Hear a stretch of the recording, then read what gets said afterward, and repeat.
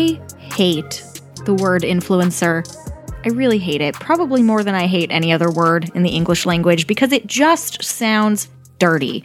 It sounds like I'm trying to influence you, like I'm trying to fuck with your mind and make you buy something. Like, it just sounds nasty and dirty. But you know what? I'm gonna be honest that technically, I think there's a group of people out there that would consider my platforms and what I do influencer marketing. So, because I am unfortunately one of these people, and that means I know the ins and outs, it also means I know the dirty secrets, and I'm going to share them with you. They shouldn't even be secrets, because here's the thing. Influencers who make money via ads, there are rules about it, and we all should be following them. So on top of having the blog, www.blondesandbagels.com, and my Instagram at Blondes and Bagels, and this podcast, I'm actually a social media manager by day. So I do work for a corporate company. It is international, managing social media. And I've done that for quite a few brands. I've done this on a corporate level for several years. So I have been on both sides of the coin when it comes to influencer marketing. I've been the influencer and I have managed the program and been the brand. Ads are one of the main ways influencers do make money online, and the thing that really creams my corn is that I see so many influencers, especially high-profile ones, really skirting the rules when it comes to disclosures. And there are rules about how influencers have to disclose that something is an ad. The reason I'm doing this episode is really for you. It's for the average everyday consumer who doesn't work in influencer marketing on a daily basis and isn't an influencer. And the reason I think it's important to have this discussion is because you actually could be being fooled into thinking that someone is advertising something to you in a very genuine way when really it was paid for thousands of dollars. There are a few different ways influencers make money in general. The most well-known of which is sort of what we're talking about here, which is like a hashtag ad, a sponsored post, a brand partnership. But to be honest, there are all sorts of ways that influencers make money that they're still required to disclose to you that there may be some benefit to them in this content. So affiliate sales or links would be another example, and a prime example of that, where is it a direct brand sponsorship? No, but they do make commission off of an affiliate link, and there's still a requirement that they disclose that to you, that this link generates money for them if you buy something through it. So it's the FTC actually that is the one instilling guidelines out there for social media influencers to follow, and I will definitely leave a link in the show notes to a handy PDF directly from ftc.gov that kind of outlines some of this, but the high-level thing to understand is that when there is a material connection with a brand, an influencer has to disclose it to you. And it's not even just if they're being paid or if they're making a commission off of affiliate links. Influencers actually have to disclose to you that a PR product was gifted, even if there was no requirement for them to talk about that product from the brand. It doesn't matter. So if I had a brand send me a handbag or a moisturizer and they, had no expectations that I would talk about it, I still have to tell my followers that I got that item for free, even if I genuinely like it. So the next time that blogger you follow on Instagram does a whole, I love this dress, I love this gummy vitamin. I just feel like there's so many items that people are pawning off nowadays. If they got that in a PR package, they have to tell you. They have to tell you it was gifted. And I think there's plenty of people out there that aren't. They are not disclosing to you that an item they're talking about was given to them for free.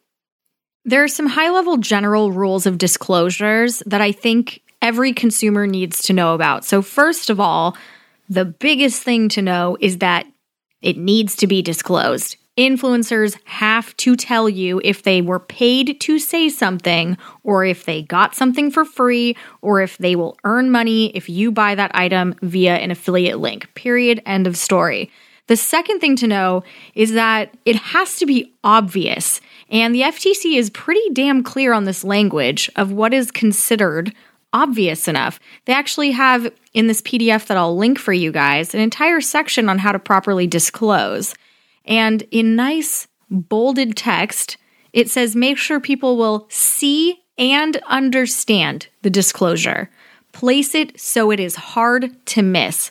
Hard to miss is in bold. Disclosures should not be buried in the middle of like links or other groups of hashtags. It should be like up front and center. If it's like on a picture or something, or an Instagram story, like that disclosure has to be superimposed over the picture. You have to actually ensure that the viewers have enough time to notice and read it. It can't like blend into the background or disappear really quickly. Like, it has to be obvious. And this is where I think a lot of influencers are really skirting the rules. They are putting hashtag ad or sponsored and coloring that text so that it's just like one shade lighter than the background that it's on, so you can hardly see it. And the thing is like the FTC doesn't give a shit about the aesthetic of your Instagram story. It only cares that the disclosure is obvious. So if you aren't making it obvious, you're actually breaking the rules here.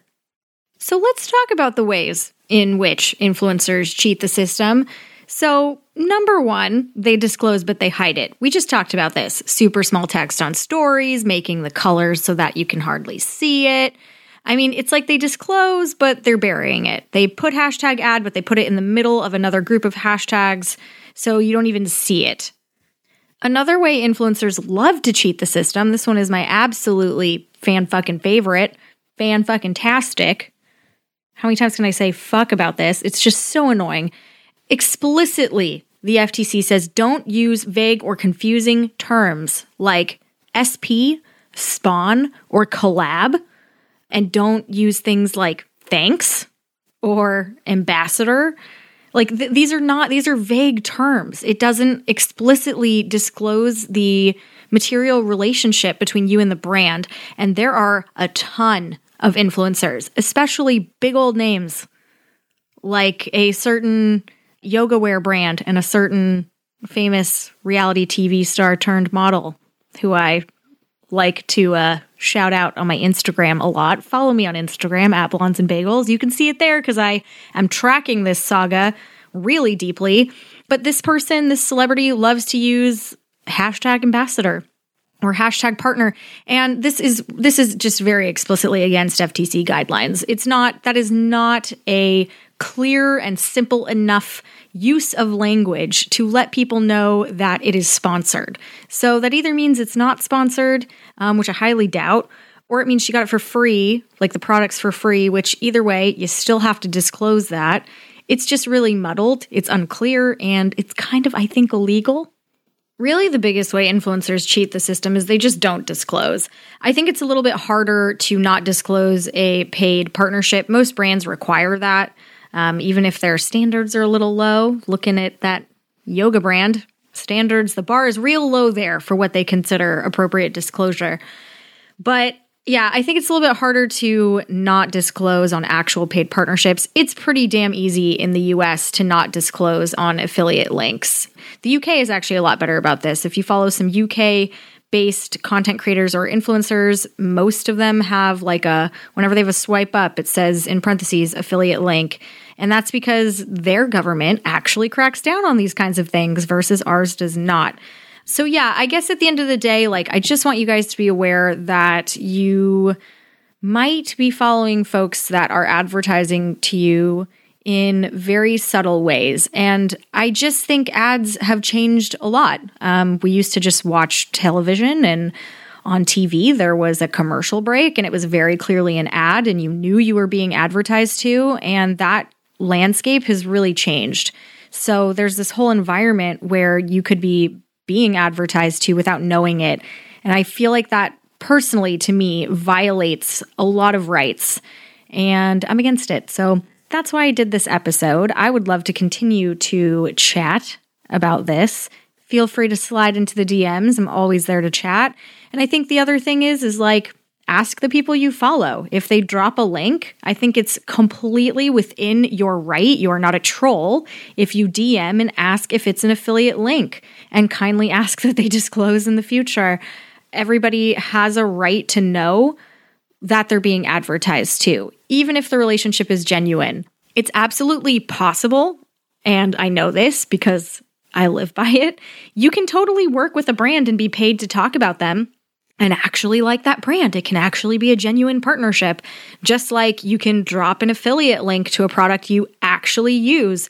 So I'm definitely not sitting here, establishing that all influencer affiliate links and partnerships are fake and lies and whatever else. That's not my vibe. But I do still think that every consumer has a right to know when there is a material relationship involved. You should know when I put a swipe up to a moisturizer that I actually use and love that I could make a few dollars off of it. You just as the consumer have the right to know. I hope you guys enjoyed this episode, maybe learned a little something, became a little more skeptical. I love creating conspiracy theorists. And yeah, please leave me a rating and review. It really, really helps. I mean it. I appreciate it. And I will catch you guys in the next one. Bye, guys.